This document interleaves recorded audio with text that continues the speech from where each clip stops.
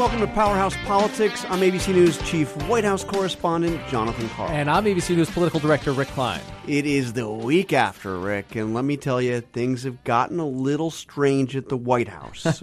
We had a fascinating Washington Post story this morning talking about 5 days of fury, which would encompass the president's trip to Paris, his day back. He's actually been kind of quiet. We haven't seen much of the president. We've heard a fair amount from him on Twitter.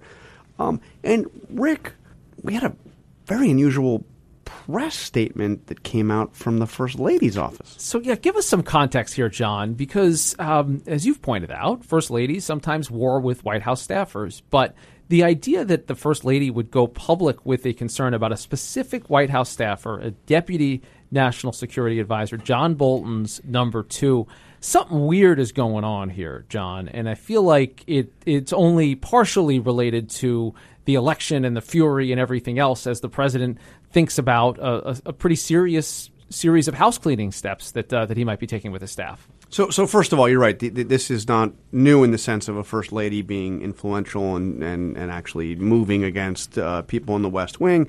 I mean, Nancy Reagan famously got Don Regan's scalp, and he was the chief of staff. Our friend and colleague Terry Moran pointed out that we could go back to Mary Todd Lincoln, although she actually moved the president out of the White House up to the old soldiers' home. Edith Wilson, the first lady for your friend from Princeton.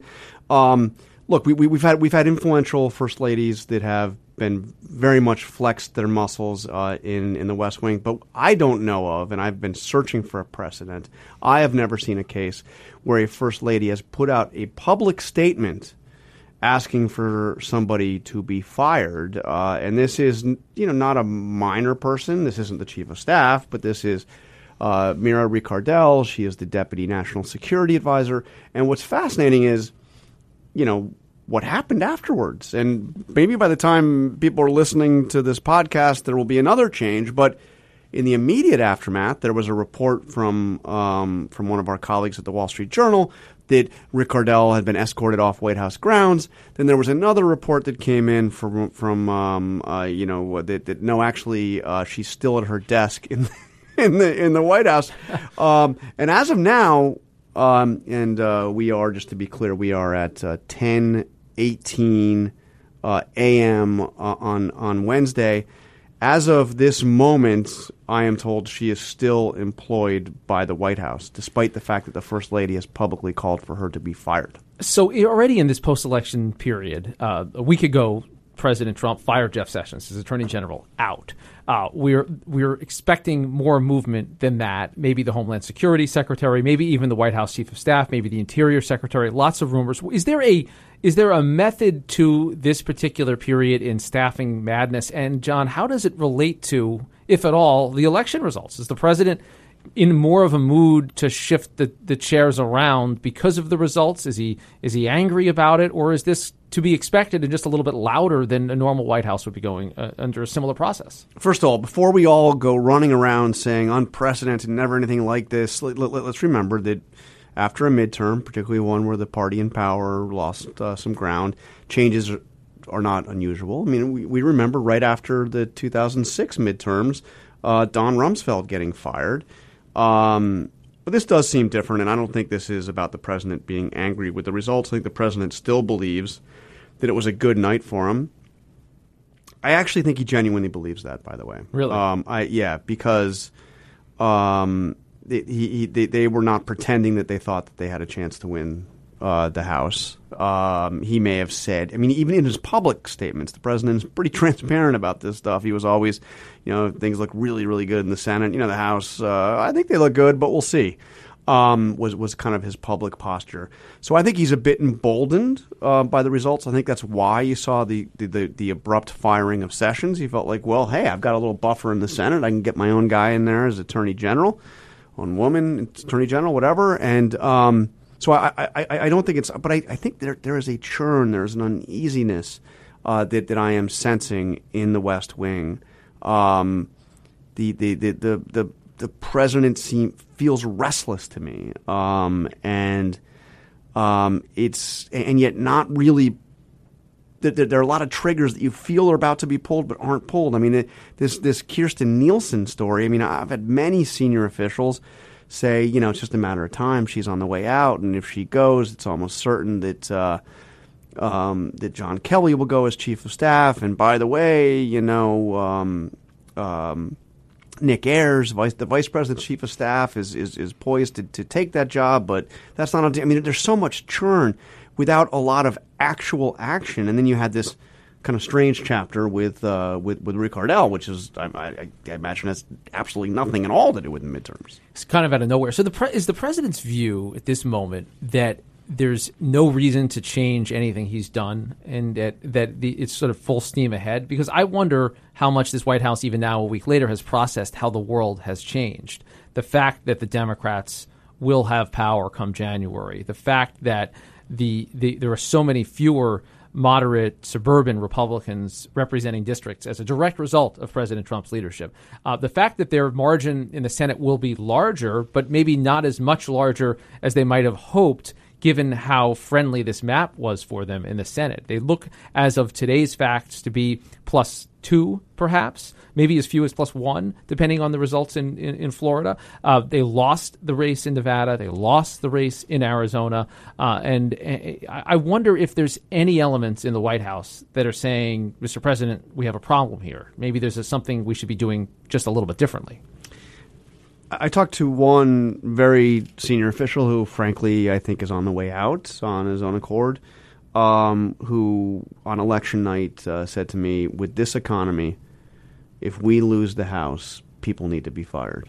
I got to tell you, that's a minority view. I don't get the sense that there is. Well, people are going to get fired anyway, but not because of that. Yeah, people get fired, but not because they lost the House.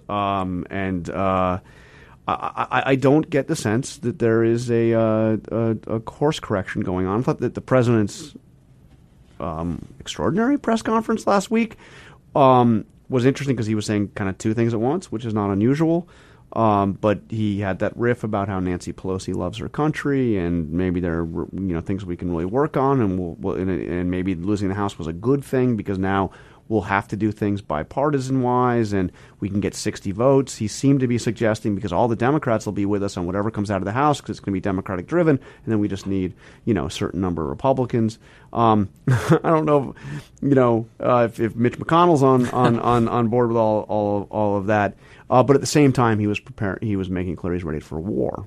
Right. If they go forward with investigations, which obviously they are. And obviously they are. And obviously the Democrats had a good election night. The week since then has arguably been better for them. You've seen the... Yeah, why is that, Rick? Can you explain to me? I mean, and the president's been, accusing people of fraud, vote fraud, and trying to steal elections without any evidence. And we've seen some pretty prominent Republicans doing that as well.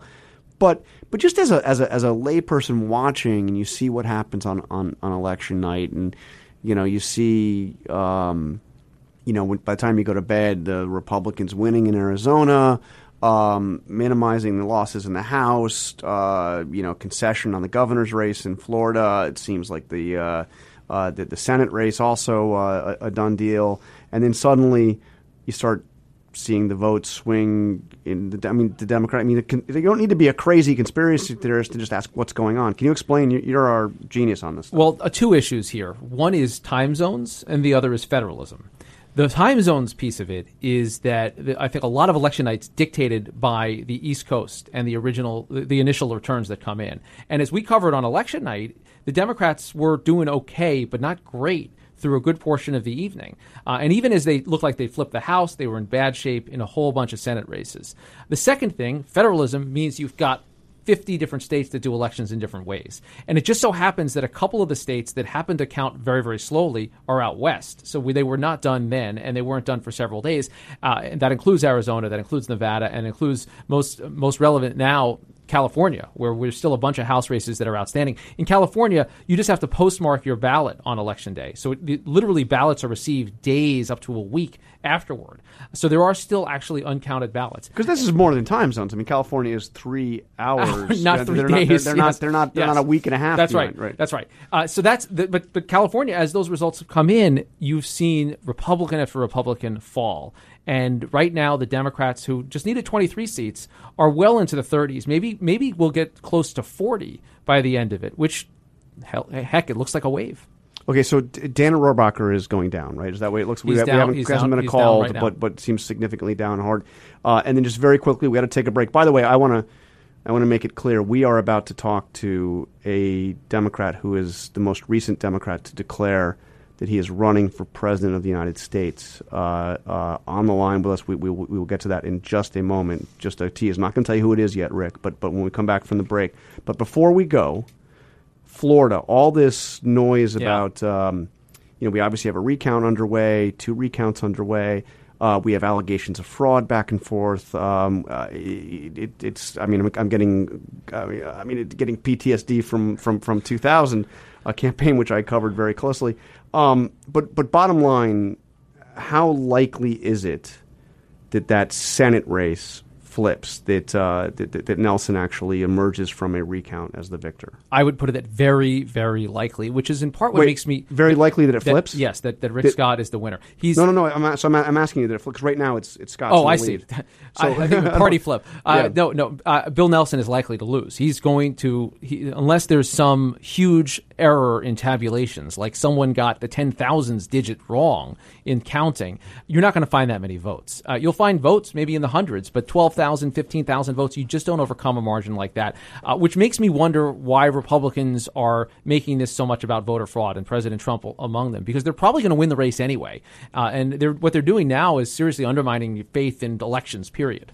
Yeah, that's troubling. Okay, we're going to take a quick break. When we come back, we will be speaking to the latest Democrat to declare a campaign for president in 2020. Do you spend the night tossing and turning? Are you dealing with a stiff neck and back for months? If you're struggling to get a good night's sleep, you've got to try a Purple mattress. The Purple mattress will probably feel different than anything you've ever experienced because it uses a new material developed by an actual rocket scientist. The Purple mattress feels very unique because it's both firm and soft, so it keeps everything supported while still feeling really comfortable. Plus, it's breathable, so it sleeps cool. Try your Purple mattress with a 100-night risk-free trial, and if you're not fully satisfied, you can return it for a full refund. Your Purple mattress is backed by a 10-year warranty, free shipping, and returns. You're going to love Purple, and right now our listeners will get a free Purple pillow with the purchase of a mattress. Just text Powerhouse to 474747. The only way to get this free pillow is to text Powerhouse to 474747. Message and data rates may apply. Joining us now is Richard Ojeda from West Virginia, latest to declare a campaign for president. As you know, Rick, Mr. Ojeda is in the state legislature in West Virginia, ran for the House, lost, but vastly outperformed what Democrats have done in that House seat. He's been called JFK with tattoos and a bench press. Very interesting figure, veteran, somebody we've been interested in talking to for a while. Thank you for joining us, sir. Well, thank you for having me on. So I want to just ask you a very blunt question. We saw you announce that you're running for president, but you just ran for the House of Representatives and you lost. So how do you go from a loss for the House to a successful run for the White House? Well, the thing is that over the course of the 19 months where, I ran for the House of Representatives, I received countless telephone calls, emails, letters from people all across the United States of America in support. Of course, obviously, they couldn't vote for me because they wasn't in my district. But, the letters and things like that we received educated me that the problems that we have in southern West Virginia are the same problems that we have all across the United States of America, in south side of Chicago, Flint, Michigan, the Bronx, New York, the Rio Grande Valley, and even, like I said to other people, it's the same thing. Silicon Valley, has people that struggle. These are problems all across the United States of America. So, rather than just sit silent, it is what it is. And I believe wholeheartedly that, the things that we did in my race, we swung over 30% Trump voters in West Virginia third. If Democrats are going to win in 2020, they need to be able to do that. And I believe I've proven that I can.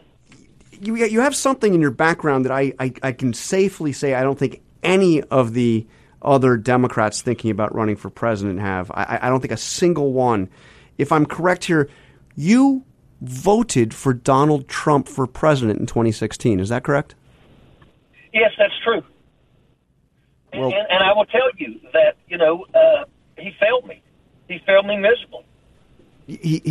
But can you bring us back to that moment? Why did you vote for Trump? What did you see in him? Well, at the time, I saw someone who was talking about, helping the people, the working class, and that's the type of people that I relate to. When I look around where I was from, I saw people that were struggling greatly. And I know that, I go back to the coal industry. I come from the coal fields. And he was the one that was talking about helping these people to be able to put food on the table, feed their families. So even though I knew the things that he was saying, a lot of the things that he was saying I was not happy with, but at the end of the day, it's allowing the people that I live around, that I love, to be able to survive. In 2020, first off, you got to remember, a large portion of even Democrats supported Donald Trump. And the truth is that, we can I can look in the eyes of Trump voters and I relate to them. So President Trump has returned the favor by going to West Virginia and calling you, quote, a total wacko and stone cold crazy. I ask this in all seriousness because I think it's a question that all the 2020 contenders are going to have to wrestle with. We know President Trump calls people names. He's already got a couple names. We'll see if one of them becomes a nickname if you get into that exalted territory. But what do you call President Trump back when he says things like this? Well, I call him President Bone Spurs. I mean, think about what just recently happened. Here's a guy that comes down to West Virginia, stands in front of coal miners. He's a guy that has no problem using veterans as props.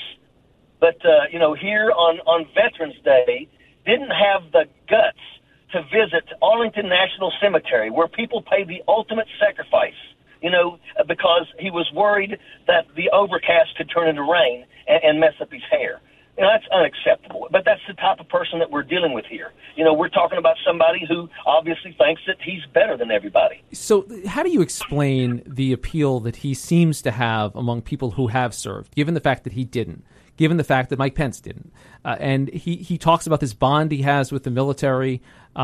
Polling would suggest he's got a point there. But how do you explain that? And what would it mean? What would a President Ojeda be doing differently regarding the military, given your service, given your background? Well, I think that people that are serving in the military would automatically know where I come from, my background. Where I come from, you don't eat until your troops are fed. I think the people out there serving in the military today would know that I'll do everything in my power to make sure that they have the beans and the bullets to be able to fight and win this nation's war. They can realize that they know that I've stood where they've stood. I will never ask someone to do something that I am not willing to do myself. That's part of Leadership 101. President Trump does not understand Leadership 101. I've lived it my whole life. So let me bring you back into the what's going to happen next with Democrats before we jump into 2020. Nancy Pelosi, should she be the Speaker of the House? Well, she probably will end up being the Speaker of the House.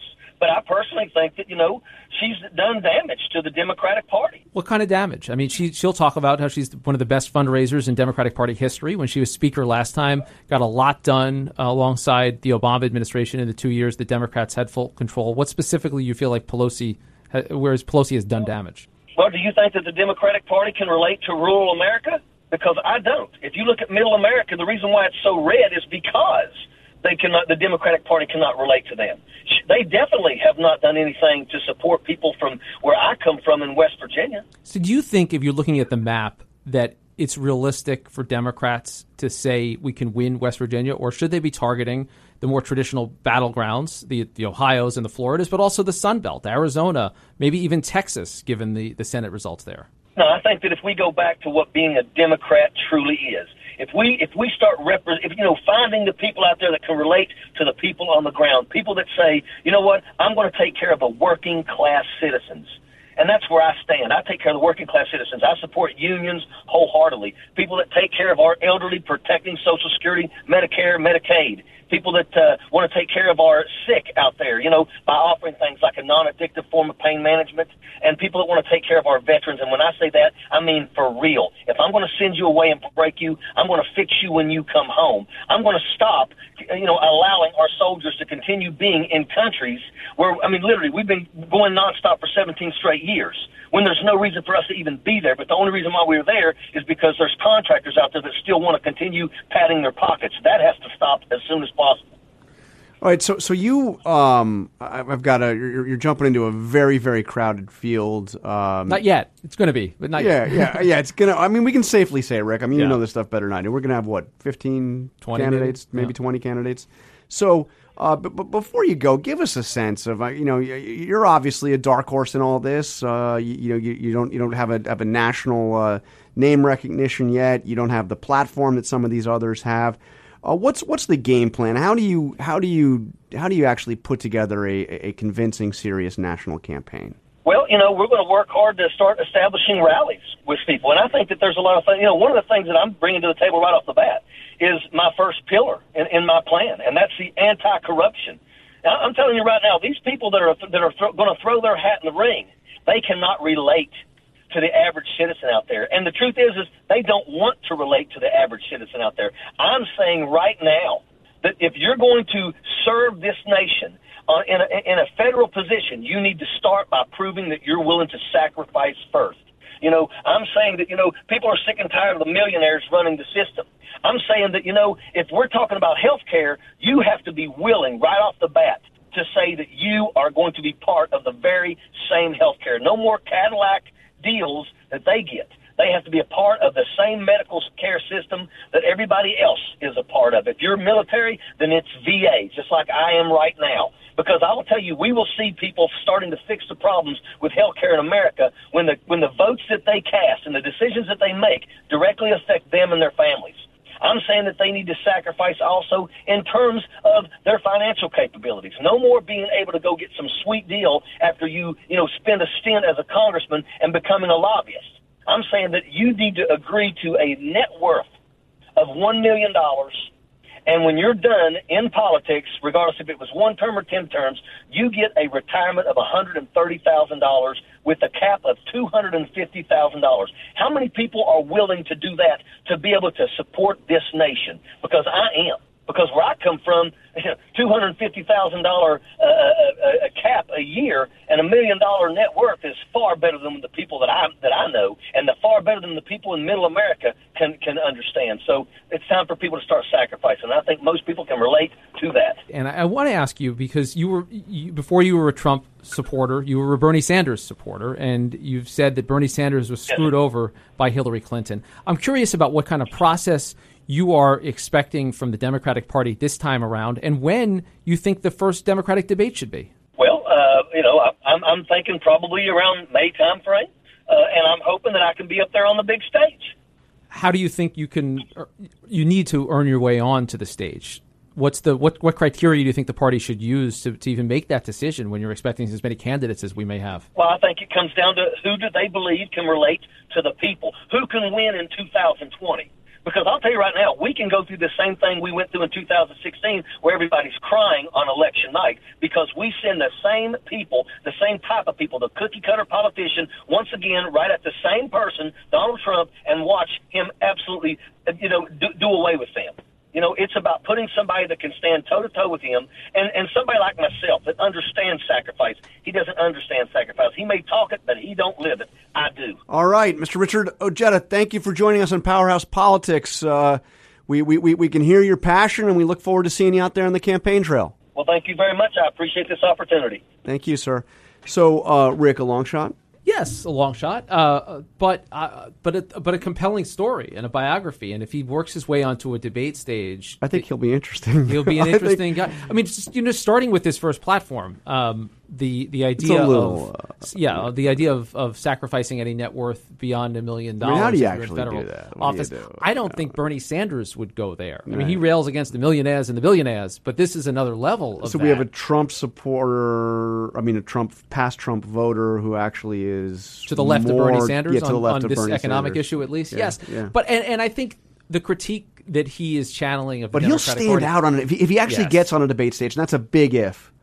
But I think of some of the people like Herman Cain, who came from nowhere and got out. I mean, he has some of that kind of you can feel it, you can hear it in his voice. Certainly, the passion and the he's backstory. got I'm told 36 tattoos. Yes, and the campaign's still young. I mean, you got a lot of time here to work on that. And hey, look, the Democratic Party is going to have a challenge in restraining this. They have said at the outset that they want this to be a very fair and freewheeling campaign. So they're going to keep him off the debate stage? It's hard for me to imagine how they keep Richard Ojeda off the debate stage. He's not the first declared candidate. John Delaney, the congressman from Maryland, is already in the race as well. I don't know where they draw the dividing line, but it's going to be a difficult call for them to say that this former paratrooper, who started to develop a national following, by the way, during this campaign, a lot of national interest in this campaign, doesn't belong out there, when he is maybe the only one who'd be talking in this kind of passionate first-person language about the need to relate to rural America. So I want to switch gears before we close off the show. I don't know if you've heard about this, but there's some big news, big ABC news, and that is that our friend, true friend of the podcast, Paula Ferris, has got a new podcast herself called Journeys of Faith with Paula Ferris, and it debuts, when? I think it's today, John. Is that possible? Today. Did we get that right? And, I am, and we both are huge fans of Paula Ferris, her reporting, her sense of what's going on in the country. She's one of the true talents at this network.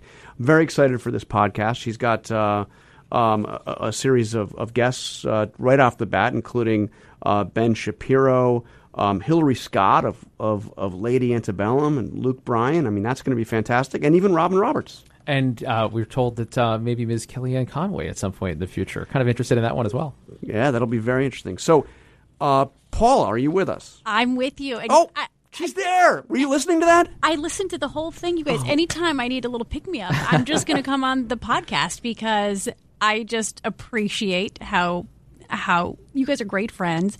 But you've been champions and advocates, and I just appreciate that. In this business in particular, you guys know, can be cutthroat, so it's nice to have somebody, have your back and champion you and champion what you're about. Absolutely. Well, it's not even a close call from this our is a group hug right here. So here it is. Big group hug. So tell us tell us the kind of in a nutshell, what is this podcast?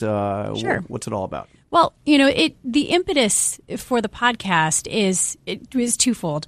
It's born out of my passion. I'm a person of very deep faith, and I know how my faith has guided me through the best and worst of times. And also, as a journalist, we talk to people about the salacious headline or their new project or about that game-winning catch or the game-winning home run, a little analogy for you, John Carl. Yes. But we don't talk to them about faith. If they bring up God or Allah or Jesus, we're like, okay, we're not going to use that. So this is a platform for people, influencers, to talk about what they believe, why they believe it, and how it's guided them through the best and worst of times. An opportunity to see people in a different light. And I think in these divisive times that we're in, we can all take a moment to just listen and learn from one another and respect that my faith may not look like yours, but let's just respect that we have these grounding principles, and let's see what makes you tick. And I'm intrigued, Paula, in how this applies to a political perspective, because I've always been struck, since in my years of covering politics, that politicians are very good at talking about it in very general terms. President Trump, I would include in that. But when it gets down to actually talking about their personal relationships with God, with how religion actually shapes them, I feel like most politicians fall back on platitudes very quickly, maybe out of an abundance of caution, or maybe just going out on a limb and saying maybe it's not genuine in all cases when they're talking about it. Right, and I think, can you separate who you are as a person from the policy? you mentioned Kellyanne Conway. She's next week. I also have Marla Maples. I have Ben Shapiro, who is a conservative commentator and also an Orthodox Jew, on this week. And I asked Kellyanne specifically, what role does faith play in politics and in policy? And for her, it's the reason that she's in the White House. She feels like she's there to influence. She doesn't always see eye to eye. Many times the administration's policies, they contradict her own faith, but she's there to push. And, I also talked to her about the president's Christianity. A lot of people have called him out. How can he be a Christian when being a Christian means you're supposed to love God and love people and turn the other cheek? And he doesn't necessarily do that. I just think, I do want to talk to a lot of politicians about their particular faith and the role that faith does play in policy and in their decisions, because some will say, well, I'm personally, anti-abortion, but when it comes to policy, I don't believe that the government has a role in that. So I just think, that's the thing that I want to get to, Rick, is not one journey looks like the next journey, if that makes sense. And so one person's interpretation of their faith and how it guides them might be a little different than the other person. But for me, I can't separate them. That's why I'm doing this podcast. So, and this will be a weekly podcast? Weekly podcast every Wednesday. It'll be one person per episode. So next week it'll just be Kellyanne Conway. But we just wanted to give people a little bit more to chew on this first week. So that's why we're dropping 3 episodes, including Luke Bryan and Hillary Scott. It's kind of a country music special because of the CMAs tonight. And then we also have Ben Shapiro. I love them too. That's fantastic. They're really great. And it's just, and Robin Roberts, of course. But it's so interesting to see a different side. What makes these people tick? What guides and grounds them and keeps them true to who they are. So I'm just excited to explore this whole world. And I think there is an appetite for it. People want to talk about it. People want to hear about it. But we're just not giving that to them right now. And I hope people support it. And thank you if you've subscribed. Have you guys subscribed? I'm going to put you on the spot. I'm going to subscribe right now. Right I haven't had a chance to do it yet. I'm going to do this right now. You go to anywhere you get your podcasts. We know the places. It's called Journeys of Faith. And if you want me to pursue a podcast with a particular political figure, send it my way. I'm looking for people that have really extraordinary stories too, like a Joe Lieberman. What I love about Ben Shapiro too, his Judaism and what that means in terms of the news cycle. Because of Shabbat, he turns his phones off Friday, sunset, doesn't turn them on again until sunset on Saturday. So it's just an interesting perspective into so many of these influencers' lives. Fantastic. Well, this sounds great, and we are very excited for it, subscribing right now. The only thing we ask, Paul, is that you agree to continue to come on our podcast, even as you have your own podcast as well. Anytime. Awesome. Paula Ferris. Thank you, guys. I appreciate it. I thought we were going to talk about Texas and politics. Well, one I really want to do some sports, by the way. Can we talk sports, please? I'm going to the Michigan football game on Saturday. Wow, and it's just a religious Indiana. experience as far as I'm concerned. So it is. Quickly on Texas. Beto, what's next for Beto-mania? Does he run for president? Well, you look at the odds and they say it's Joe Biden, it's Bernie Sanders, and Beto O'Rourke. If you can get that close, about 2% of the vote. He lost by about 220,000 votes in Texas, which you guys know hasn't been blue for a state seat since 94. That Senate seat has been red since 88. If you can get that close, I think you've got a shot. And I think it's only in Texas can you say you lose the Senate seat, but you can still run for president. I just think his platform, honestly, was a little too progressive. He was all about gun control. I never heard him mention the economy once. Or jobs. It was healthcare and unity and inspiration, which appealed to a lot of people. But he's going to have to broaden that message. He has to broaden that message. It's a very progressive message, and he came out initially with the impeachment with impeachment. He said that there's enough to impeach. He said he would not pursue those proceedings, but that was enough for Senator Cruz to just cast him as far left. Well, all I'm going to say is he told you he was not going to run. He said no, punto, period. When I said. This is verbatim. I said, is there a scenario where you run for president in 2020? And I said 2020, just like that. In 2020 or beyond. And he said, no, punto, period. Okay, so if he's going to change and if he's going to explore this, my only request is that he call you back and update that interview because he was quite emphatic with you. And I know what punto means. I speak enough Spanish, Rick. I mean, look, period. But I agree. He is a guy also that showed that he could excite the Democratic base and the fundraising numbers and everything else. Some people, like, they couldn't really quantify why they were voting other than they just liked how positive he was and how unifying he was. And that's why Ted Cruz reduced him to puppies and rainbows. Right. So there's a lot of... By the way, we like puppies and rainbows here at the Powerhouse Politics. You like puppies and rainbows? Yeah. Why not? I mean, absolutely. All right, Paula Faris, we will talk to you again soon. Very excited about the podcast. Hey, go blue, by the way. Big game. Right, thank you guys. Thank you. I don't know, I'm kind of with Northwestern, man. That's where you're going. Northwestern. We did Big Ten West, man. All right. First place. Go, mark that one down. I am intrigued by this because I feel like faith animates a lot of folks. It animates a lot of voters. We've seen faith used in some really intriguing and interesting ways in the Trump era, with the president and the vice president both, who have very different interpretations of their own faith. So we'll see where Paula goes with this. Should be fun. All right. Well, that is all the time we have on Powerhouse Politics. I want to thank our entire production team. I don't know where Trevor Hastings was, but apparently he was simply not around. So I'm not going to thank him this time. But Angie Yak, Avery Miller, Meredith McGraw offered a big assist on this. Susie Liu, thank you very much for listening to Powerhouse Politics. We'll talk to you again soon.